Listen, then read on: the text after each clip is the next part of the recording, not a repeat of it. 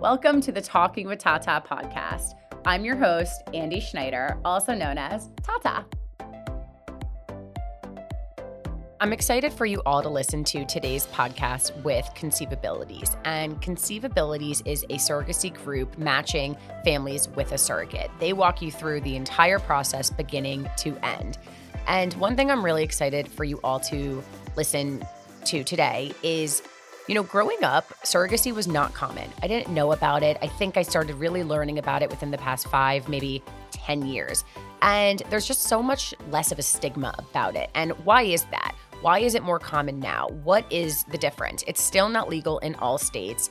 I think people are eager to learn just the process of finding a surrogate. Is it as simple as just matching the parent to the surrogate? Founder of ConceiveAbilities, Nazca Fontes, really was dissatisfied with the current state of donor recruitment, whether that was egg donor, sperm donor, surrogacy. She decided that there has to be a better way throughout this entire process. We asked her, why surrogacy? What is it about surrogacy that you really wanted to start your career in? And what I learned is surrogacy is actually the most successful treatment of infertility. One of the comparisons to the Tata community is they start with milestones and we start with milestones. They walk you through it, whether it's the background check to finally getting pregnant, to the entire pregnancy process, delivering the child. They're with you hand in hand the entire step. Similar to what we do with your children, step by step, whether it's 6 months, 12 months, 18 months. We don't just stop after a month. We walk you through the entire process. One of the most important things in a successful surrogacy journey is the match. We have what we call matching matters, and we believe heavily that investing in the relationship up front, kind of aligning the parties along a value system, along what expectations each party has, their hopes, their dreams, their fears, and getting all of that aired out in the beginning really lays the foundation for a successful match. I'm excited for you all to listen to today's podcast and learn about the surrogacy process. Today's Tata's tip of the week is narrating play using small sentences and phrases. And this doesn't mean you need to be annoying and talk the entire time you're playing with your child. But whether your child is 3 months old or 3 years old, you want to just use small phrases and words really just to talk about what they're doing. If you are building blocks, block on top, or blue block. You can even bounce a ball outside in the backyard, and you can say, bounce ball, big ball, small ball. So you don't need to talk in sentences or in circles about exactly what your child is doing. You can even just narrate what you're doing. You can go back and forth. Babies and toddlers really learn and process language from language-rich environments. The more language, the better.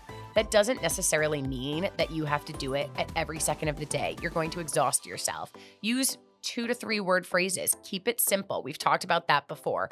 Add in wait time. So all these different tips that I'm teaching you guys, use them, but use them during play. Make it fun. Open, and just repeat it a few times. You don't have to drive yourself crazy. But whether your child is giving a doll a bath or if they're taking a bath, water on, use your hands, gesture, get on their level, make eye contact, and just keep it simple. So today's tip is really just using language during play and narrating. I'm very excited to have on the podcast the founder of ConceiveAbilities, Nazca Fontes. Welcome to the podcast. Thank you so much. It's a pleasure to be here. So just to start everyone off, what is ConceiveAbilities? ConceiveAbilities is a company that specializes in recruiting, matching, and project managing intended parents going through either infertility treatment or family building measures with the help of a surrogate and or an egg donor. So as a company, we facilitate that recruitment, the matching, and the project management on their behalf. And we bring together all of the participants and the professionals that are needed to make a journey successful. Amazing. So why surrogacy? What led you to really be interested in this whole topic? Because I know growing up, it's not that there was a stigma to it, but it really wasn't that known. So why are you so involved in this? And why are you so interested in it? Sure. It's so interesting. I've been in this field 30 years now. Wow. And in third party, which is what we call surrogacy and egg donation, for 27 of those years specifically. So a long, long time. I go back to, nearly the beginning of this as a commercial viability, a commercially viable process. And when I started surrogacy, you're right, it was very fringe. Not very many people did it.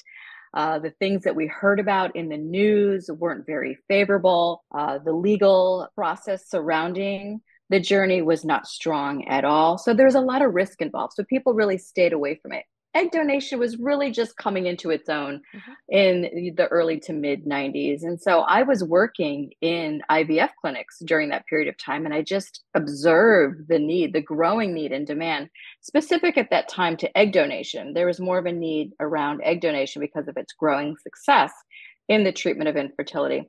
Surrogacy, not so much. Surrogacy came a little bit later. But to your point, you're absolutely right. Way back when, we did not know a lot about surrogacy.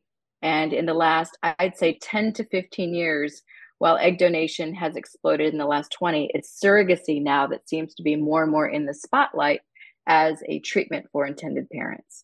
Absolutely. And, I have friends who have needed sperm donors who froze their eggs. They did it IVF. I have, friends who are really just, I don't know if it's due to infertility and what's really going on in the world right now, but there's so many people. I have friends who even use surrogates. And this just growing up, I didn't know about this. And I think it's so much more common now. And I'm not really sure why, or maybe why people are struggling with infertility. That's a whole other subject. But I think what you're doing and just making it more common and just the use of social media, and it's talked about now. So I'm very excited about that. And I'm excited for our listeners to really just kind of hear from your opinion, just the process of the surrogacy in general. So why don't we kind of start from beginning to end? What is the process of finding a surrogate?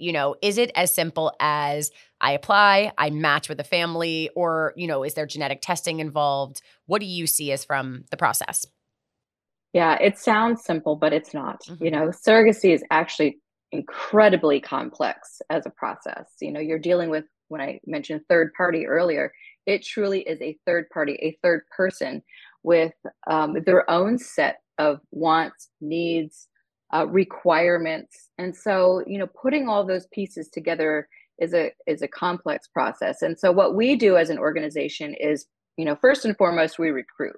And we are vigorous around our recruitment process. We are always looking for highly qualified surrogates.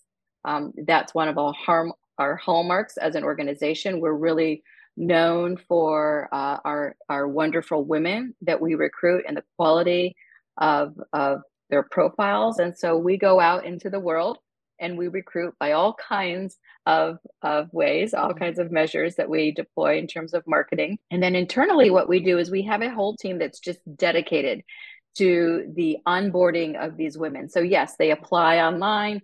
We assess their application. We talk to them at length on the phone. We educate them, ask them questions, vice versa. They ask us questions. So our surrogate engagement team is dedicated to the onboarding of these women. In terms of what the screening actually consists of, we look at their obstetrical records and their medical records. So we have a whole medical team in-house that's doing that analysis. We want to make sure that their previous pregnancies and deliveries were healthy and successful without problems and complications. All right, that's first and foremost. We look at their psychological profile. So we do a psychological screening and assessment of them to make sure that they are informed, they're clear thinking. We look for any markers that might indicate this would not be a success for them or a successful endeavor. We do background checks. We do financial checks. We look at their stability. We check the home. So we do a lot to ensure that this is a woman that has made a decision that's not only right for her, but right for her family. She needs to have children of her own before she can qualify as a surrogate. So we want to make sure her home life is stable. She has a good support system. And that's right, not only for her and her family, but of course for the intended parents that are going through this and are depending upon her. Absolutely. So that's the screening in a nutshell. Out of curiosity, why does the mother need to have children? Is it so that they have support or just that you've already seen them carry their own children? A number of reasons. One, we want to make sure that she has physical ability to carry a healthy, successful pregnancy. Mm-hmm. So by successful, I mean things that, maybe should be obvious to folks, like her deliveries were not preterm, Mm-hmm. right? They were full term deliveries. Her pregnancy was not mired by preeclampsia or gestational diabetes or other things that were complicated for her. We want to make sure the actual delivery was healthy itself. So, we really want to make sure that health wise, at least there's a precedent that we can look to indicate that another pregnancy will be just as successful. Every pregnancy is different, of course. So we don't know for sure, but it's a good indicator that she's healthy enough to undergo a pregnancy. So Absolutely. that's the health reason. The other reason is psychological, right? Mm-hmm. We want to ensure that this is a woman who knows what it's like emotionally, psychologically, physically to carry a baby. Mm-hmm. And then we also know that she's got children at home. Her life is full. She's connected to her children. There's this myth that surrounds surrogacy that surrogates want to keep the baby. Mm-hmm. That could not be further from the truth for so many reasons. But the primary reason, of course, is that she knows what it's like. She has her own children that she's bonded with. She knows that this is not her baby. She's not genetically linked Mm-hmm. to the surrogate pregnancy that she carries. And so those are some of the really important reasons that go into the requirement of having had her own child before. Absolutely. And one thing that you said was that you guys have your own team that goes in and you guys do all of these tests, and whether it's psychological or medical, right? You guys are coming in and really giving the mom just the support that they need to, whether it's financially, they might not be able to get these tests done, but it seems as though you guys are really supporting them in every way. So we do a lot of the risk assessment upfront, right? The Mm-hmm. psychological testing, the background checks. Now, an intended parent who comes into our program looking to be matched with a surrogate, they are working with an IVF clinic and a fertility specialist. And it's that specialist that actually does all of the testing and the medical assessment for things such as, doing an ultrasound, looking at our ovaries, looking at our uterus, running blood tests. So while we assess past medical records, it's the intended parent's fertility specialist that will do all of the medical assessment going forward. Wow. So it really is this whole collaborative approach. It's not just ConceiveAbilities, it's the family, let's say fertility specialists. So many other people are involved just on this team. So many people involved. Wow. I'm learning a lot right now. And would you say that it's the same for sperm donors, egg donors? Is it all the same? It varies slightly. Remember, a surrogate needs to be involved in the journey for anywhere, let's say 18 to 24 months on average, when everything is said and done, right? From the moment she presses submit on that application to the moment she leaves the hospital after giving birth. Wow. It's a journey. It's a lengthy process. So we need to invest a little bit more upfront, some would say a lot more, to ensure that we've got somebody that really can go that distance. With an egg donor, it is slightly different. They're only involved in the world of infertility, maybe 3 to 6 months. 6 would be kind of on the longer end of the spectrum, honestly. So it's a much shorter duration of time. She's not carrying or gestating a baby. She's taking a protocol of hormones to produce eggs. Those eggs are retrieved, and then she's done with the process. So the workup, the screening process is a little bit less. They look at different things. For example, an egg donor is really going to have her genetics assessed. Lots of genetic panels are run to see, because she's actually passing along her DNA, the embryo and the intended parent's baby. With a surrogate, no DNA is exchanged. It's not passed on. So the screening can differ quite a bit, as does the duration of the journey. One thing that I know, and this might seem a little bit shallow, but the Kardashians, they are making it very well known that surrogacy is, the path they had to go on. Kim Kardashian, Khloe Kardashian. And like I said before, I really think that the stigma is kind of disappearing in a way. Hopefully it's disappearing.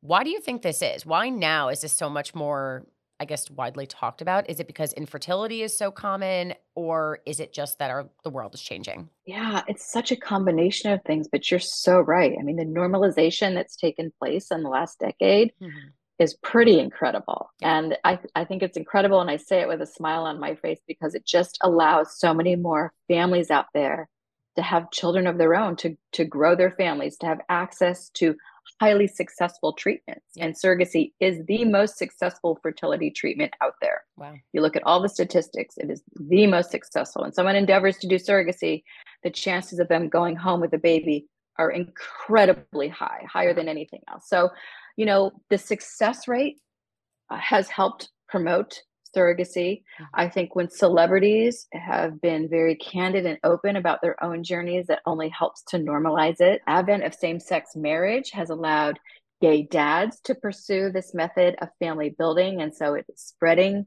in that community. And also the legal, prior to, even 5, 10 years ago, this really was a legal patchwork in the Mhm. United States. And to some degree, it still is. However, more and more states have implemented very surrogacy friendly laws that Mhm. recognize the contracts that are executed and then the parentage that subsequently comes upon delivery. So now that states are recognizing more and more out there that surrogacy is a way to build a family, and it's a healthy way, and it's a legally protected way. I think just it has spurred on recognition of surrogacy as a very successful way to build a family. I'm excited by it personally. I don't have children yet, but I think, what if I needed to have a surrogate, or, what if I had to go down that process? And I know that it's not legal in some states. Is that something that families struggle with? Do they have to travel to a state that maybe it is legal in? What's kind of the process as far as just the legality of it? Sure. So a company like ConceiveAbilities will orchestrate all of that on their behalf. Wow. We will ensure that they are matched with a surrogate, a gestational carrier, a surrogate that resides in a surrogate friendly state. And what we mean by that is, even if there's not a statute on the books, even if there's not an actual law that recognizes surrogacy, they have a precedent of recognizing the contracts within the court system. And so we know if we put in the parentage paperwork within the court system, that the judge will recognize the parentage. Wow. And so we will ensure when an intended parent comes to us. So, as an example, for many years, decades even, New York, which is surprising. I use New York as an example Yep. because people are always so surprised to hear that until 2021, surrogacy was illegal in New York, the state of New Wow. York, So a they very actually progressive banned it. state. Wow. Yes, yes. Wow. And so, it took a long time to get through legislation there that would recognize surrogacy. So prior to that law, you can imagine the number of intended parents working with, renowned clinics, fertility clinics in New York, and having to go out of state to work with a surrogate to, join forces with a surrogate. So we would ensure that we found them a surrogate in a surrogate friendly state. Maybe that's Connecticut right next door. They would have the embryo transfer in a surrogate friendly state, such as Connecticut. And then, since the surrogate resided there, she would give birth in a surrogate friendly state. And so everything would be protected in that way. And then the Mhm. intended parents would go back home to New York with a birth certificate in hand and a child that is legally theirs. There's so much more that goes into it that I really don't think people are aware of. So, you've walked us through the beginning of it, just the background checks and really how you guys are so involved with the matching. Then what happens? So you match a family with a surrogate. Again, just from watching shows and movies on this, and just from friends, I know that there's so much more involved. They have to have a healthy diet, and really just the entire pregnancy. They're getting obviously checked as any mother would for just the health of the baby and health of the pregnancy. How much are you guys involved just from that stage? Involved in the oversight Yes. of the process? Yep. Yes. So, we're involved heavily Mhm. every step of the way until she's discharged from the hospital, and then for 2 months beyond that to ensure that she's recovering. So, what I love about Tata and learning about the organization is that, you're driven by milestones. And Mhm. when I read that, it couldn't have resonated more with me, right? Because that's exactly the vigor we put around this process. And it is gated by distinct milestones. And we need to put all of our energy around getting through this one milestone that we're in right now so that we can successfully move into the next milestone. And sometimes we can, pass go and collect $200 really quickly and everything's smooth. And sometimes, we have to backtrack quite a bit. So Yep. all the vigor around the milestone achievement is so important to us. And it's, gosh, how many times can I say process in a podcast? It's process, process, process. Yep. Because what we learned from the vigor around that is how to look around corners, how to mitigate risk, how to see warning signs when they appear, and how to problem solve effectively to keep everything on track. And so we need to be involved every step of the way. There's all kinds of newfangled things coming out there, where people think that this can get put on a tech platform, or you can go into a chat room, or your hairdresser can find you a surrogate. And that sounds great in theory, and sometimes it works out, but a lot of times it doesn't, because that approach lacks process, Mm-hmm. and it lacks insight and experience to know how to do the look around the corners that I mentioned. So, when we manage a journey all the way through, we know kind of the markers. Things are very obvious. Are the medical appointments being adhered to and attended to, and information being exchanged appropriately? Is there stability remaining in the household? Do health conditions arise that we need to take care of? Are there family issues that arise that we need to help offer support through? So those are some of the things that we really look at. But one of the most important things in a successful surrogacy journey is the match. We have what we call matching matters, and we believe heavily that investing in the relationship up front, kind of aligning the parties along a value system, along what expectations each party has, their hopes, their dreams, their fears, and getting all of that aired out in the beginning really lays the foundation for a successful match. Mm-hmm. So, you made a point about diet. Yep. That's a great one, because no, we're not policing the refrigerator. Right. We know she's, probably a soccer mom going through the drive-through sometimes during, chaotic nights when she's just got to feed her family. Yep. And we trust that those are exceptions and not the rule. Yep. And when an intended parent has a good relationship with their gestational carrier, with their surrogate, they can talk through these things. Like, what are the diet expectations? Wow. And do the parties have trust in one another to have those candid discussions? I'll tell you, we have a statistic that we're so proud of. 97% of our surrogate profile presentations to intended parents get a yes. And meaning that we do so much diligence and hard work ahead of time to work on that match, that the intended parents say, oh my God, she's wonderful. Yes, we want to join forces with her. Wow. And do you find that parents come back again? Is that something that's pretty common for you guys? I used you for my first baby. I want my second baby to be with the same surrogate, or is that not possible? Sure, absolutely. It happens. We call them sibling journeys. We tend to have a little name for Love everything that yep. Just embraces so much joy in the process. But yes, they do. They come back, and sometimes they work with the same surrogate. Mm-hmm. Sometimes the surrogate has moved on in her life, and maybe she's moved on to have, another child, or maybe she's moved to a state that's not surrogate friendly, or she's just said, I'm a one and done, or, those kinds of things, which is absolutely fine. And other times they can't wait. They're in the delivery room recovering, and they're already talking about a sibling journey together. Wow. So it can be that strong. Absolutely. Of a process. Yep. And I know we had Ashley Gilden Spitzer, who used you guys for surrogacy, and she raves and even mentioned Matching Matters. And she really is such a spokesperson. And one thing that I love is she told us that her surrogate that she used, I believe, for her son, came to her son's birthday party. And it really does seem, you had mentioned that they maybe are around for, 24 months and just the whole process in general, but it really can go even further than that. And going back to the Kardashians, again, I know that they actually had their surrogate come to like a Thanksgiving meal or whatever it was, and just they somewhat become family, which I think is the most exciting part about everything you guys do. It's a journey, and you go through milestones in the entire process, but it's so much more than that. It's really just a bond and a relationship that's being formed, which I commend you on, because I think that's incredible that you're able to really allow that to be formed. I think it's so important. It really makes it successful. And surrogates come into the program often with that expectation.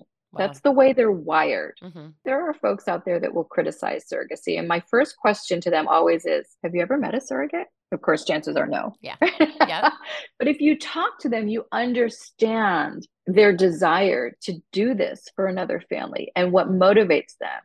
And they want that deep connection often with an intended parent. They're doing it in part to be able to deliver, no pun intended, but to be able to deliver that kind of joy in someone's life. And intended parents come, with a different set of expectations. And what's so interesting is, their mindset to watch that evolve over time, to come in with a little bit of trepidation, uncertainty, almost always, if they're your traditional fertility patient, a lot of pain and trauma and disappointment.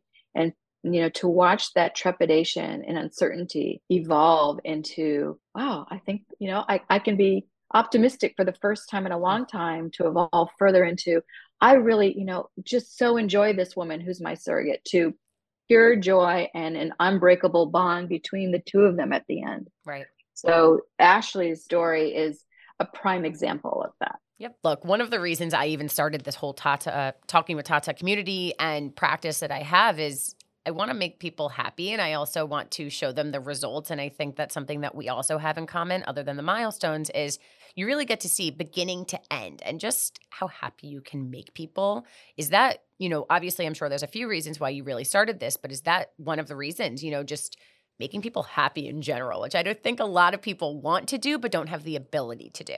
Yeah, my motivation's interesting. I started this company, I was pretty young. I Mm-hmm. started this company before I even had my own children. Wow. So I was approaching this and looking at it through a lens of science, biology, infertility, and the exposure that I had to egg donors inside the clinics, Mm-hmm. Wow. and the exposure I had to intended parents. And I think it's, kind of your quintessential entrepreneurial trait, right? Where you just see a problem that you want to fix. Mm-hmm. Yep. And that's what I observed. I saw a problem that I wanted to fix. And at that time, there was no transparency with egg donation. Intended parents didn't even get to see photos. Profiles were extremely limited. The wait time was really long. So all of the things that I got to dig in there and tinker with and fix continued, that success just spilled over into doing the same for surrogacy. Mm-hmm. Wow. And so that's really the genesis for me. Mm-hmm. And of course, seeing the end result and the joy and the success that it brought was incredible, a wonderful facet to all of it. I really wanted to ask you, you support the family and the parent as well as the surrogate. So if there is conflict, how is that something that you manage to work through? You're it's like a lawyer, you're defending both sides, let's say.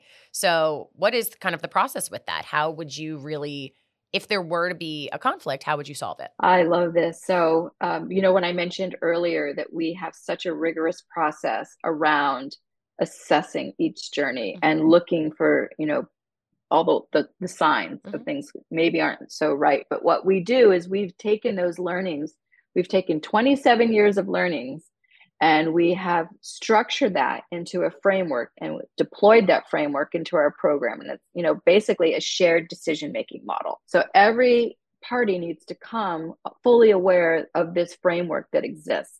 How will we approach escalations and issues that arise? Is this something that could be the onus of the agency? Is this the purview of an attorney? Is this a medical issue? Or is just this something that the parties have to learn to work through?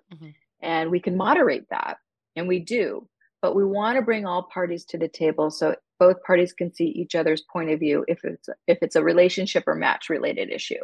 So we really look at the genesis of the issue, decide where it belongs, again, medical, legal, or within the relationship, and then figure out the best course forward. And so this shared decision-making framework is really successful, so that we don't get caught in, both sides taking cover, right? And not coming to the table together, taking cover either through, the agency or an attorney. But it rarely gets escalated like that. I'm telling you, our matching matters methodology, it works. It works. Wow. It works. And very rarely do we have something that's escalated to the point where we need to bring in, outside folks to help us work through it. Wow. So again, you really are involved step by step, every part of the process. And again, I might sound a little bit naive, but let's say there's a medical issue and the baby might need a surgery in utero. Is that something that is discussed ahead of time, right? So it seems as though you guys, unless maybe it's a family decision, but is that something that is gone over from medical matters you had mentioned? Is that what's included in that as well? It is. And now you can't think about every problem or every issue that could arise ahead of time. It's an impossibility, which is why anybody endeavoring to pursue surrogacy, either as a surrogate or an intended parent, I always say, look for an agency that's done at least 1,000 deliveries. Wow. Folks that start agencies because they were a surrogate or intended parent, or even a doctor, like they haven't managed all of these journeys and know it can go wrong. Yep. So look for someone with the experience. One of the things that we do is when we have that experience, we can bring it to the table ahead of time and say, well, this issue may better solved by, sometimes we do have to look at the contract. Maybe we do have to, talk to the psychologist, but you want to be working with someone that has the history and longevity to solve these problems. And I just wanted to kind of wrap it up with something that I know I push just with Talking with Tata, and I send these speech therapists in, and families have to trust them and trust that they know what they're doing and they are, their child is in good hands. So how does trust really play such a big role between your families and surrogates? And, how do you develop trust? Is it your experience, or is this something that, it's just they have to kind of put, their lives in your hands? There is a lot of trust in the process. And trust can be good, and you can say that as long as you've dotted the I's and crossed the T's ahead of time and known all the things to look for. If you recruit people for a living, if you're an employer and you recruit employees, if you've done it long enough, you have a system, right? You have a methodology. You get a feeling for things. Somebody might look great on paper and say all the right things. Yeah. You can't quite put your finger on it. Yep. And you know this because you've interviewed hundreds, if not thousands of people and hired many people and seen how they perform.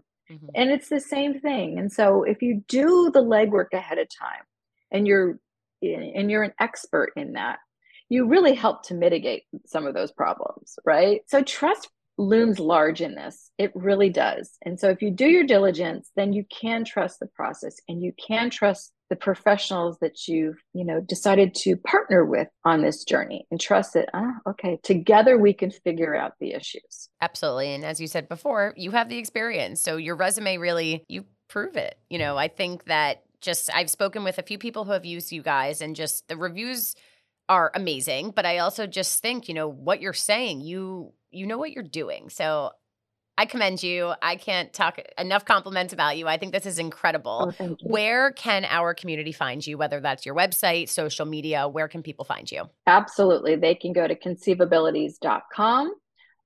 We have a pretty robust website where they can get a lot of information and education about the process. If they are an intended parent, they can certainly put in an inquiry and we will get right back to them. If they're somebody who's interested in learning more about becoming a surrogate, they can even apply through our website. They can find us on social media. We have a very large, very dominant presence. So just typing in ConceiveAbilities, we will come right up. Yep. And they can even listen to our very own podcast, All Things Conceivable. There we go. All Things All Things Conceivable. And one of the biggest initiatives that we have going right now out there that is also something that folks and your listeners might be very interested to hear a little bit more of is our Milk Bank Challenge. We started this challenge last year during the national formula shortage to raise awareness and to help promote donations for breast milk.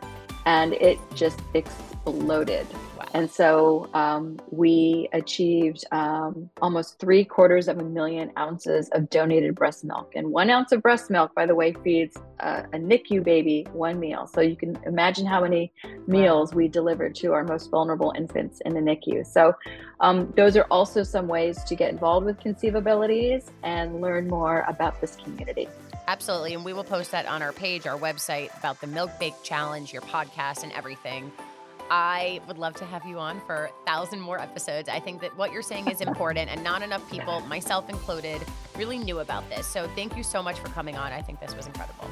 Thank you for having me. It was a pleasure. Thanks so much for listening to today's podcast. Don't forget to subscribe and rate us on Spotify, Apple Podcasts, or wherever you listen to your podcasts. Don't forget to visit Talking with Tata on Instagram and on Facebook.